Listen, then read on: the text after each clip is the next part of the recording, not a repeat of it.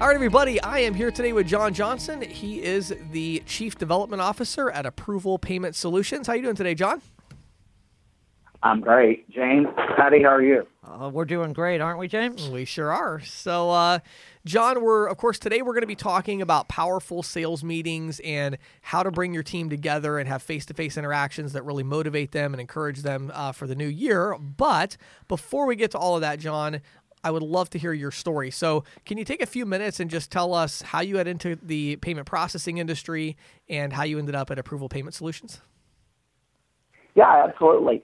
So I have 33 years of experience now in sales management, training, and business development. So I really grew up in the sales arena. I was a quota-bearing sales rep for 9 years, had some success with that, and then, of course, got promoted out of what I was really good and competent at. Of course. So it was the Peter principle at work. Right. But no, it's been great. I've held virtually every position you could have in an organization, from sales manager to president of the company. So, you know, what really gets me excited about it is the development of people. The winning deals is great, making money is great, but for me, really, the most rewarding thing is seeing people that I work with be successful. I've had a number of really great salespeople work for me over the years. Sure. And it is a really great source of pride for me that if I just had a little bit to do with their success, right, then that's a really big win for me. Sure. So, John, I want to dive into this topic of, getting your team together. And, it's one of these things that a lot of ISOs don't do because of the whole 1099 culture and kind of the lone wolf type thing. And so my first question to you is, with all the time and expense that goes into bringing your salespeople to one location, once a year or whatever it is to get them together, why do you think it's so important to do that? And what do you feel like ISOs and processors maybe are missing out on that are not offering that to their agents? Well, so to your point, James, I'm relatively new to the payment space. I've been in it about 3.5 years. Sure. And I went into this, and I've been in other industries before, and I went into this with the mindset that, a sales organization is a sales organization. But I found out pretty quickly that there are some specific quirks to the payment space and how that works, and especially the divide between, for example, salaried sales reps and 1099 sales reps. Right. Mm-hmm. So our president, Alan Knows, his philosophy is to tell our folks more rather than less. Right. And Patty, as you and James know, that can bite both ways. But we really feel at the end of the day that serves us very, very well. We have an advisory board made up both of salary and independent folks. So we really let them know on what our thought processes are, what we see, and really let them know how the sausage is made. And as you know, sometimes it's not pretty. Right. But at the end of the day, we feel like we get really great results out of that. Now, to answer your question, it is a lot of expense, and it's a lot of effort on our part. But we feel that by doing that we're going to bring our folks that much closer to us. And the other part of this is that our sales summit is all about giving our folks tools and information that they can take, go out in the field, and win with. Sure. The other thing about that is the facet of our sales summit is there's lots and lots of social networking. You have to take your vitamin B complex before this, and you better be rested up. It's a marathon event. There are packed sessions during the days, and there are late nights, and the friendships and the relationships made both between our salaried, our independent agents, and then also our vendors. That's just really invaluable. Mm-hmm. Sure. And it's interesting. You and I had a really good conversation about this. I think it was last week that we were talking on the phone. And I would love if you could share, you've been there for, doing these 2 or 3 years there. What are some of the mistakes that you've seen that were made maybe in previous years, some improvements that you've made this year with kind of the format, some things we had talked about with the structure of the sessions? Would you mind sharing a little bit of that with the group in terms of, the best way to kind of structure these events so the participants get the most out of it? Yeah, absolutely. So this is our 14th Sales Summit, and for the first 12 years, we stuck pretty much to the same format. Is we had internal folks talking about processes, new initiatives, new products that we developed, and that was in concert with our vendors. And so what began to happen over time is all of these presentations tend to be compacted into a very short period of time. It was a 20 to 30-minute data dump, and it really looked like here was our product at January 1 last year, here was our product and everything we did at December 31. And then now here's what it's going to look like January 1 this year and December 31. Right. So what we found and the feedback we were getting from our agents is that this information really seemed to run together over a while, and they weren't really necessarily getting things, although this was good information being a part of on them, they really weren't getting things that they could take back out to the field and be successful with. Right. So last year we had a really big change on this, and we took a less is more concept. So what we do is we have 3 speakers in the morning, and they have a general session that applies to all 100 attendees. Then what we did in the afternoons is each one of those folks had a breakout session to where we had folks in the room that really did a deep dive on the subject matter that was talked about that morning. In some cases, it was the software, it was demonstration skills. In the case of hardware, our vendors would bring their pieces of gear in, and our reps would actually get hands-on and how to demo it and how to work with it. So we got really great reviews on that, and again, for our first effort and as a radical change as how our summit was structured, it was a lot, but it was, I'm going to say 95% there.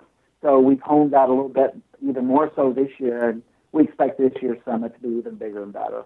Awesome. Now, one of the other big questions, I know a lot of ISOs I talk to about this, one of the big questions they have is like, with the expense and everything, who do we bring to this event? Maybe they've got, hundreds of independent reps. Some of them sell a lot. Some of them sell a little. Some of them don't sell anything. They've got some W-2 reps. They've got internal employees. They've got vendors. How do you decide who to bring to this event so that you're, adding value, but at the same time not wasting a bunch of money? Right, getting the biggest bang for your buck, so to speak. Right. Boy, that's a tough one, isn't it? We have about 300 independents that we pay every month, and some of those folks are very active with us, and some of them we have very, very little activity from. So, we quite frankly we bear the brunt of most of the expense for this. So we've become more selective over the years on who we invite to it. Sure. So certainly it's funny how that works, right? Our really active people and our salary people, they're excited about the summit every year. They want to hear about it. They want to know what's going on. They want to hear late summer what date it's going to be so they can block it out on the calendar. And those are the folks that, not just the presenters, but as you two know, from active participants, that's what really makes for a great show. Oh, yeah. Sure. So yeah, that part's not an issue, and we've really gotten some great traction in the last couple of years. And since we have fewer spots to give to our vendors, those are more coveted spots now. And quite frankly, we're looking for our vendors that are going to make a big splash, that have been great partners of APS, that want to become even closer and better partners to us. So those are the ones that we give featured spots to at our summit. Now, one of the things that kind of goes along with that I found really interesting is the makeup or the mix of these groups, especially in the afternoons when you split. So it's like, I think what you were saying was you have these, morning sessions where everybody's there, then you split up into the afternoon into smaller groups. And so, I was really interested in the mix there because rather than, correct me if I'm wrong, but rather than having, the 1099s in one group, the W-2 in another, the vendors in another, or whatever, you really try to have like a mixture where everybody's together. Can you talk about that a little bit and why you chose to go that route? Yeah, it's. I'm smiling right now while you're saying this. This was one of my marketing folks. This was their brainchild last year, and initially I was against it, but the reasoning was great on that. So as you all, I'm sure this would be no surprise to you, we have some very, very strong personalities. Sure. Oh, yeah. in both our agent and our salaried sales force. So what happens with, especially with our independent groups, is typically the leader of that group has an extremely strong personality. So the marketing person said, hey, I think what's going to happen is that we're going to get in these breakout sessions, and if we get the leader of an ISG and he's got 6 sales reps there, that he's going to want to do all the talking for his sales folks. So Sure. I think that was a true statement. So what we ended up doing was we literally by hand broke up the list, and our salaried sales reps are in different groups, our independents are in different groups. Some of our internal folks that work for APS, we broke them all up. So that diversity in those groups, that served us extremely well in breakout sessions. Yeah, I bet. Yeah, I found that really interesting, actually. Yeah, no, I do too, because I've been to a lot of these shows, where it is. It's like one person just dominates. Right. They have a really strong personality, and then nobody else gets anything in there. And this way, at least it looks like you're sort of saying, okay, John might be a little bit bombastic, so is Mary, so let's not put Mary and John in the same room, right? Yeah. A little bit bombastic. That's a real nice way to put it, right? I try to be judicious in my terminology. That was very polite. So John, I want to give you a chance to talk a little bit about APS because you, in my opinion, your company is a little bit of one of these like kind of best kept secret type of things as far as agents and ISOs may not be familiar with what you have to offer. So let's kind of talk and use your event coming up in January as kind of a launch pad. So what are some of the things you're excited about with APS that you're rolling out in 2020? What are some things there that you're going to be talking about that you really feel like set you apart from all of the other options that are out there for independent reps and ISOs? So James, there's a few things here. We really occupy a sweet spot.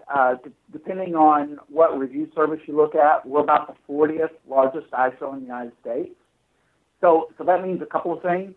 That means that we have the products and services that can support really large sales groups, but at the same time, is pretty much everyone in our downline has our president's cell phone number and knows where he lives. So we're very, very accessible. Sure. Our president is a banker by trade. So that's how really our ISO got started, was by referral and agent bank relationship. Sure. So we've continued that into our 22nd year, and we're still very strong in that arena. What we've also done over that time is we've become very product rich. And we've also become interested in vertical niches and have been very successful there, such as the medical space, whether it's a veterinarian, a dentist, a family doctor, we're very strong there. Very strong in the government and school sector. And we're very strong in retail and restaurants. So one of the really exciting things that's happened for us in the last few years has been the emergence of our digital marketing platforms. And James and Patty, how that came about was like a lot of ISOs a few years ago, we started having our customers asking how we could integrate to their websites, right? Mm-hmm. Sure. So then we started hearing about, we really don't like our website. Do you have recommendations on that? So although at first blush it may not seem like payments and websites go along with each other, well, actually they do. Oh, yes. Because it's all about your customer's buying experience. Right. So then our customers started saying, how can we get more traffic to our website? How can we get more traffic to our stores? So very quickly this became a new division for us, and it's vibrant. In just under 2 years, we now have 800 product placements.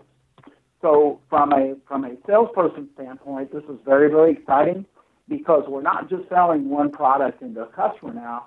We actually, our best one we've had so far, we sold 8 separate products into one customer. And only one of those products was purchase services. The rest of those were digital marketing products. Sure. So there's a few things happen there.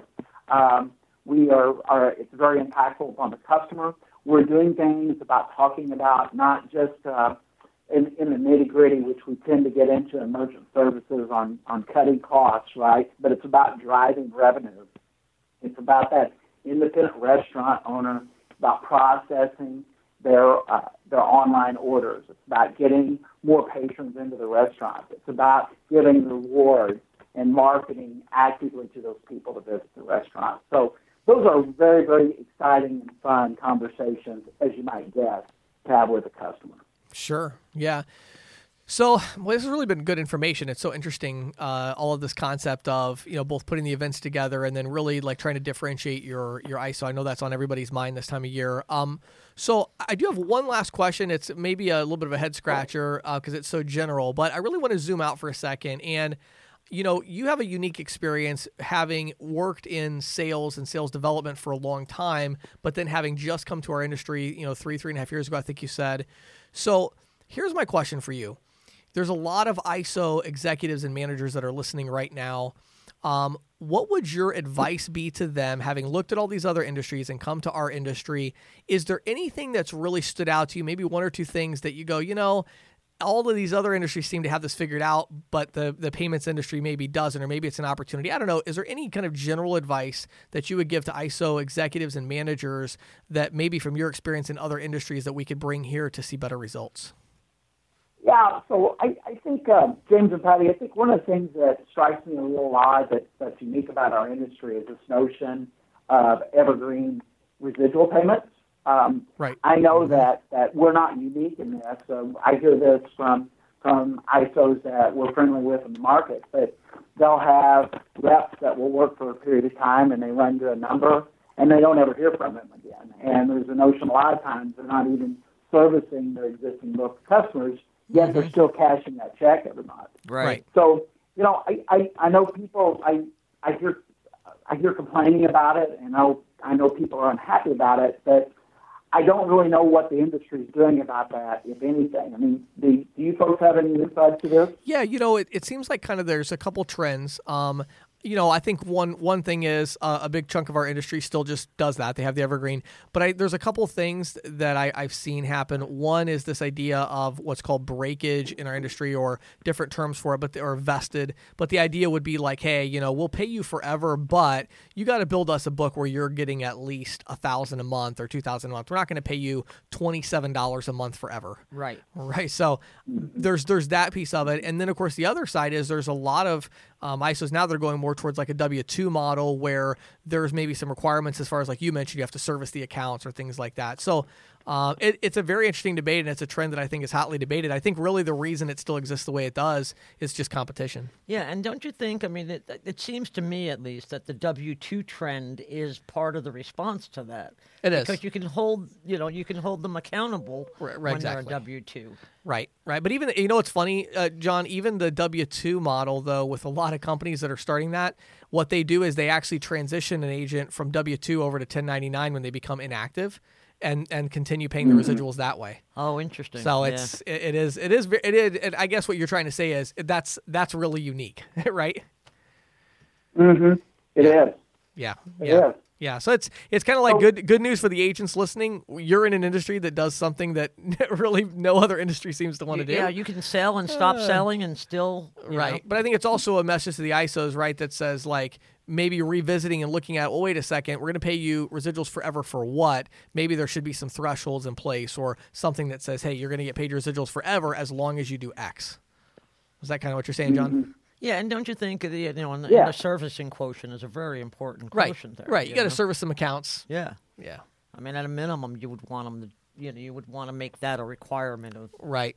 You know what else, John? Too. What's interesting I've seen is a lot of ISOs combat this by having very aggressive buyout programs. Yeah. So they see, okay, this rep's getting $500 a month and they have for a year, but they haven't done anything. Let's go offer this rep a 15x or a 12x buyout just so we can stop paying them at some point. Mm-hmm. Mm-hmm.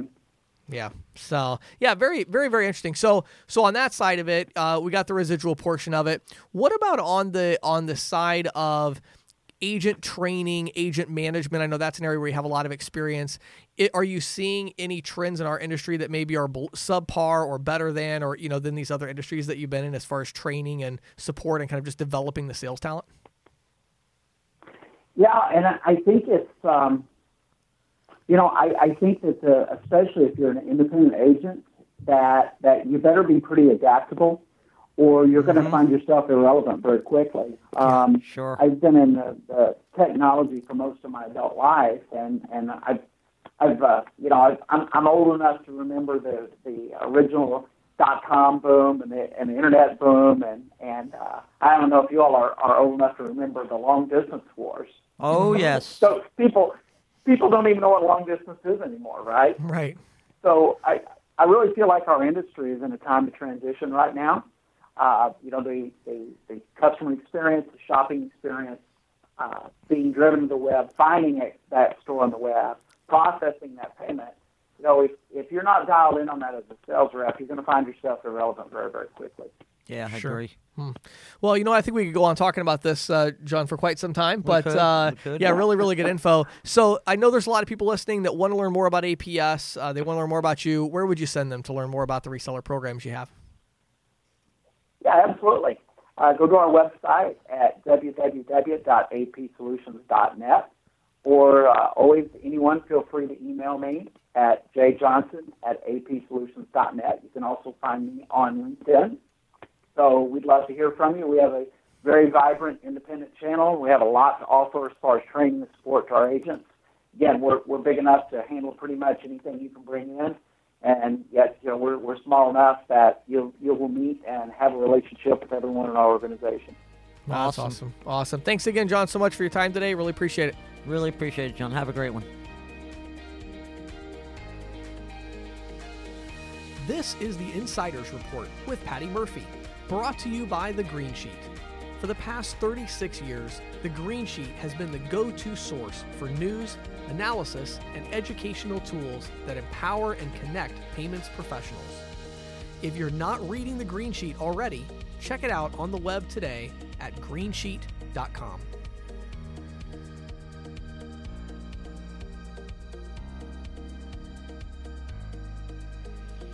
So here's an interesting update from Surchex, which is one of the few companies that supports compliant credit card surcharging for card-not-present merchants. Yes. Yeah, very interesting stuff there. Very interesting. The company has just announced a partnership with ModeEffect, which is a consultancy that works with online merchants that makes surcharging an option for WooCommerce merchants. Which is WordPress. Right. Yep. Correct. Yeah, so there's I don't know what the percentage is, but it's got to be 20% or more of e-commerce websites are built on WordPress with WooCommerce. They have a huge market share. Huge market share because it's especially mom and pops. I mean, building your e-commerce site with WordPress is a lot easier and a lot cheaper than having the developers do it. It's $500 versus $50,000. Right. And this is just like this. This is the second big deal in a couple months.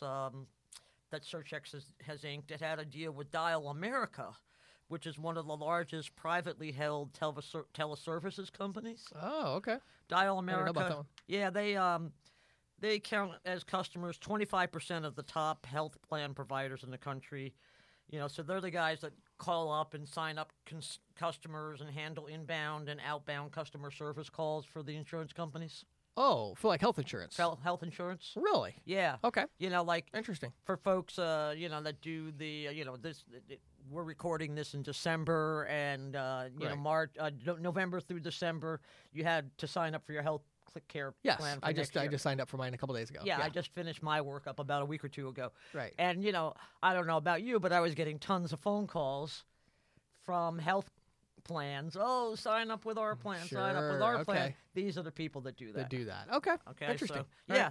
Very. So basically, they're going to do surcharging on premiums. Is that the idea? Right. Okay. Right. So, and that's the Dial America, and the other thing with this ModeEffect is for the e-commerce. The e-commerce. And I mean, to me, it's like all of this just basically means consumers are becoming more and more accustomed to seeing surcharges. Exactly. And we've talked about this in the past, but it probably bears repeating sort of the difference between surcharging and cash discounting. Sure. So I just wanted to, for folks that are new out there or whatever, as the term implies, a cash discount is a discount given when a customer pays with cash. Under card brand rules, the posted prices are supposed to be the full price charge when the transaction involves a card. Well, let me back you up 1 second though, because you know how I disagree. I know with how this. you disagree with this. So that's why I was going to. So the language does not say that the posted price. It says that the price that the consumer is informed is the regular price. Correct. Okay. It does not say the method in which they are informed. That's true. And I was hoping that you would yes. interject. Now, of course, Visa would agree with you. Right. Of course. And again, I took that off of Visa's site, knowing you that knew I would interrupt you. Me. You knew I would interrupt you there. So go ahead. Go ahead. But of course.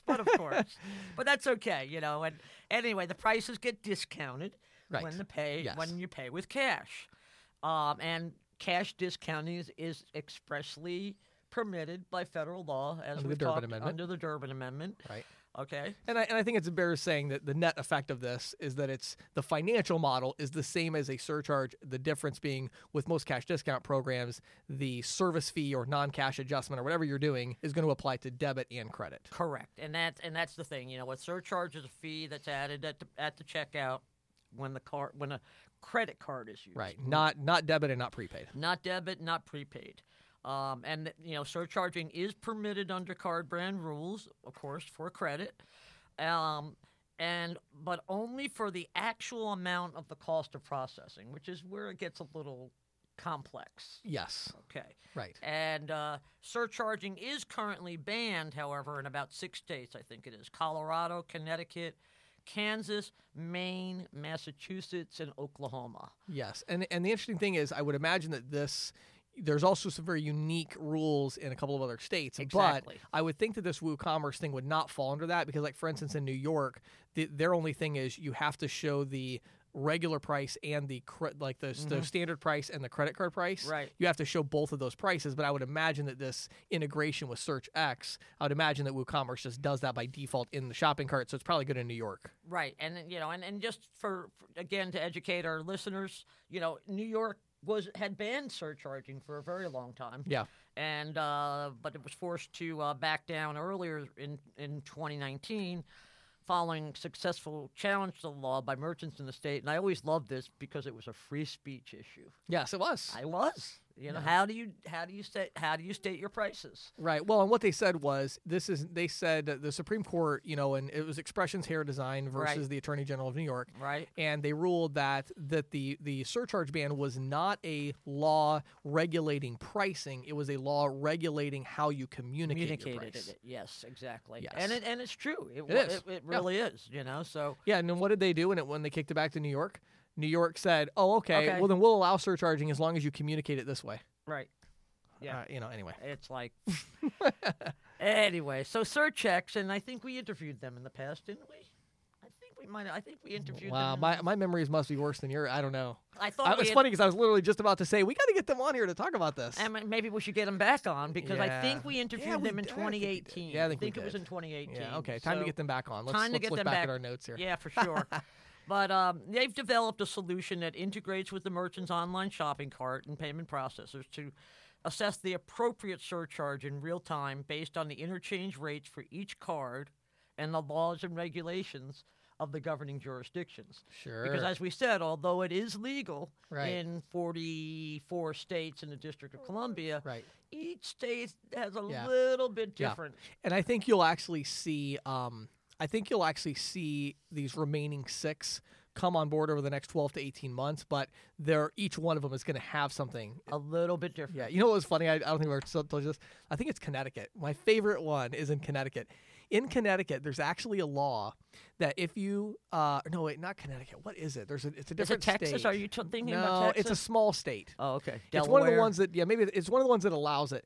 But this is funny. The regulation is you have to verbally, really? communicate to the customer, which is like, how are you going to regulate that? So, like, literally to. So what are you gonna have like recorders at the point of sale or something? So, like, literally to surcharge legally, I'll have to look it up. Whichever I just did because I did my cash discount and surcharge workshops. I did all this research, and it's like technically to do it legally there, your cashier, when somebody comes to the counter, they have to say to them, if you pay with a credit card, it will be this price. Oh wow! Verbally Wow. every time. Every time. Which Can you no imagine? one does that. It's so stupid. It's like, I don't know. That's like making a law that says, you can't be jealous of someone. It's like, well, I mean, that's a good thing, but you can't regulate that. So Right. there's no way to. Right, and how are you going enforce to it. train thousands upon thousands Right. of cashiers? Right. How to say that, right? That's stupid. Anyway. Yeah, But well- yeah, so all these rules are very interesting. So SearchX is and other companies like CardX, are serving an interesting, Right. Right.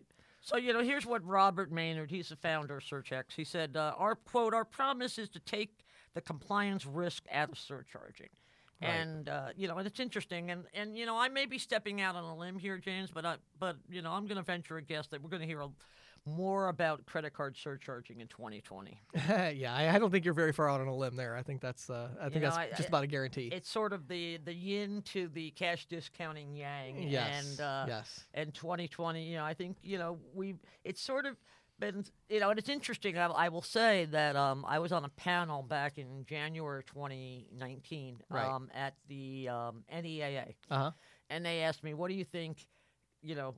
What do you think is going to happen with surcharging and cash discounting?" Right. And I said, "We're going to see tons more cash discounting this year." Right. Now, I was on a panel with MasterCard and Visa. They, you Right. could see them verbally, like. Right, yeah.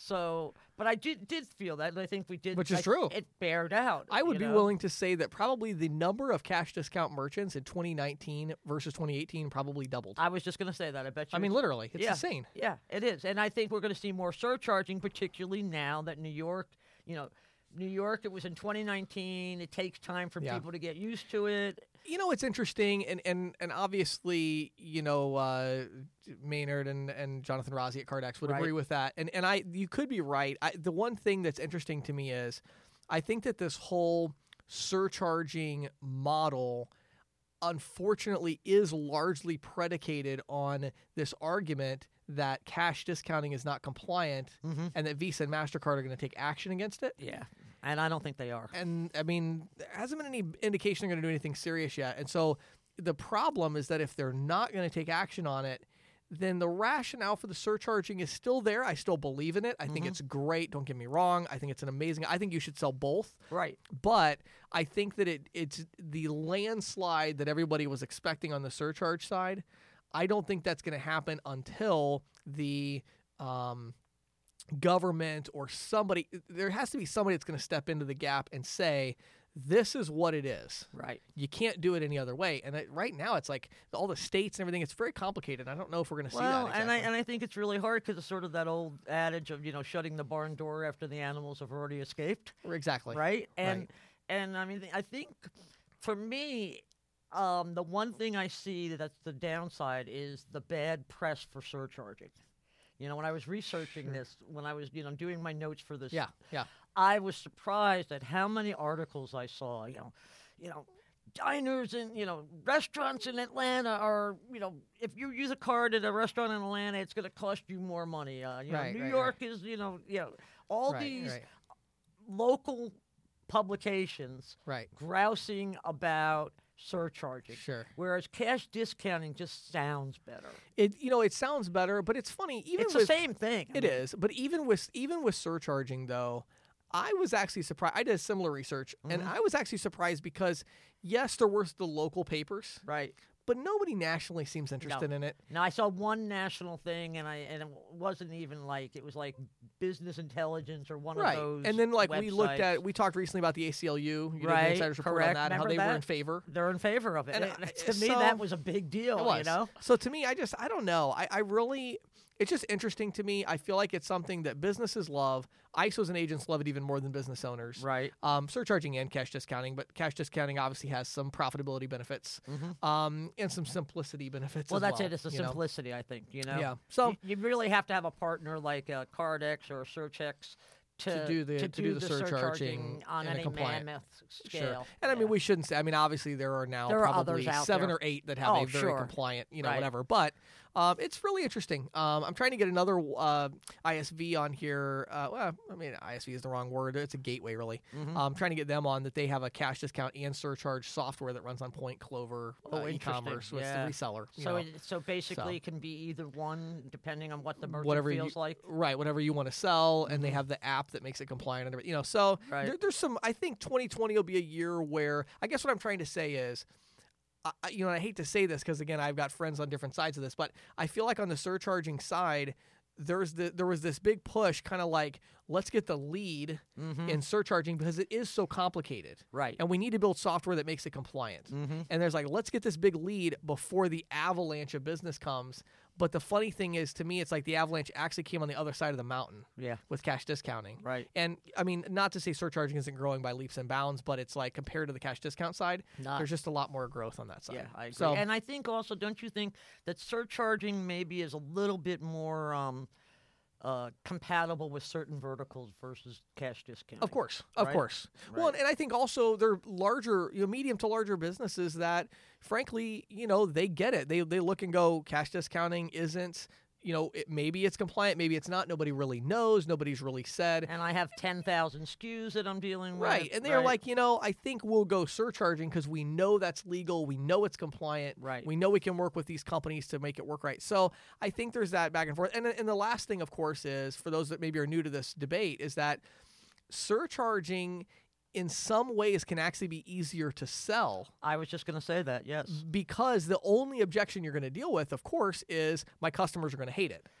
But then you'd have the idea, because people like the NRF and those groups have made such a big deal about the cost of card acceptance, right? That everybody, most everybody accepts the fact that it costs money, right, to accept a card, and so therefore they might be a little more willing. And they're becoming more and more willing by the day as things like this WooPay integration. More and more people are seeing this; they're becoming more accepted. Just like ATM fees, exactly. I like how you maybe a year ago, I made that analogy, and I think that's a good analogy. It's like we don't even think about that anymore. No, of course not. We pay $2-3, get our money. Who cares? It's convenience. We're paying for convenience, right? And I think we're having the same thing with the fees in general. But the one thing about surcharging that does make it more appealing to sell is that the only objection is my customers are going to hate it. But with surcharging, it's like, well, yeah, but then I can say use your debit card. Exactly. Whereas with cash discounting, it's like, well, either you got cash or you don't. Right. And use your debit card. It's going to be cheaper. And if you don't want to do that, then just pay me with cash. Yeah. Right? So I think I'm sure we'll be talking a lot more about this in the coming months. Yeah, I think so.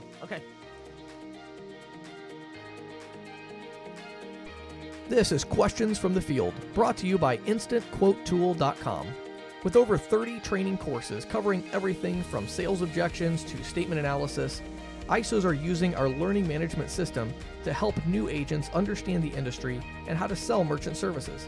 Industry veterans love our courses because we dive deeper into concepts such as interchange and explore new industry trends like cash discounting, NFC, and the resurgence of American Express with the OptBlue program. Put all of these training courses together with the leading proposal creation tool for merchant services agents in the field, and we believe our branded ISO solution and individual user package is a must-have.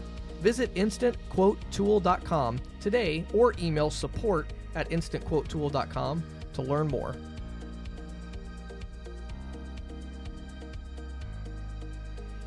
So, Patty, last week I was talking about marketing funnels and, just the basics of what is a marketing funnel. Mm-hmm. Today I want to talk about how to leverage marketing funnels with a door-to-door sales team. Good. So, one of the things I'm really passionate about is this, I always get frustrated when I see two sides of an argument that really shouldn't be two sides of an argument. In other words, a lot of times people pick sides when the correct answer is actually in the middle. In the area of prospecting and marketing, this is a big one right now that's happening in our industry where you have companies that say, oh my, prospecting, that's old-fashioned. You don't need to do that anymore. Instead, you need to do marketing, Then you have people that are prospecting that say marketing, that's long-term stuff. Let's go sell. We want to go prospecting. And the truth is that the best results come from a dynamic prospecting effort that is backed up by a dynamic marketing effort. Yes. Right? So let's talk about, last week, kind of as a really quick recap here, we talked about marketing funnels and this idea of making an ebook that merchants want to download, creating a landing page where they can come to download that ebook and provide some basic information, and then trying to get them to a secondary page where you can get them to go through a funnel where they're going to schedule an appointment or schedule a demo or something like that. Right. So the first thing I want to do is I actually want to give a little plug here for a technology solution that I think is really nice and would be a really good fit for a lot of smaller ISOs in our industry, and that is a technology called HubSpot, HubSpot. Okay. I've not been paid to make this recommendation. And in fact, my company doesn't even use HubSpot anymore. We've kind of graduated to the point where we have enough developers and really technically smart people that we don't really need HubSpot to do all their magic. We can do it ourselves. Right. However, for the ISO that doesn't have a, developer on staff and things like that, HubSpot is really a great solution for a couple of important reasons. Number one, they have a free CRM. It's actually pretty nice. I think it's a good fit for our industry, but it's a free CRM that your agents can use on their smartphone. Mm-hmm. And that allows an important thing to happen where they're basically assigning leads. So what would happen here is imagine your agent goes out in the field and walks into a merchant location they talk to a merchant, and during that conversation, they say, hey, you know what? I really think it would be great if we could get you our ebook that we just wrote on inventory management. Mhm. So they can actually go into their CRM and they can create a new contact, put that email Right. address in there, and they can also then right there, they can assign the campaign that they want to put this person into, which would be like a marketing funnel. Right. So from there, they would then go ahead and send the email to the merchant with a link to take them back to the landing page to download the ebook and then go to the funnel.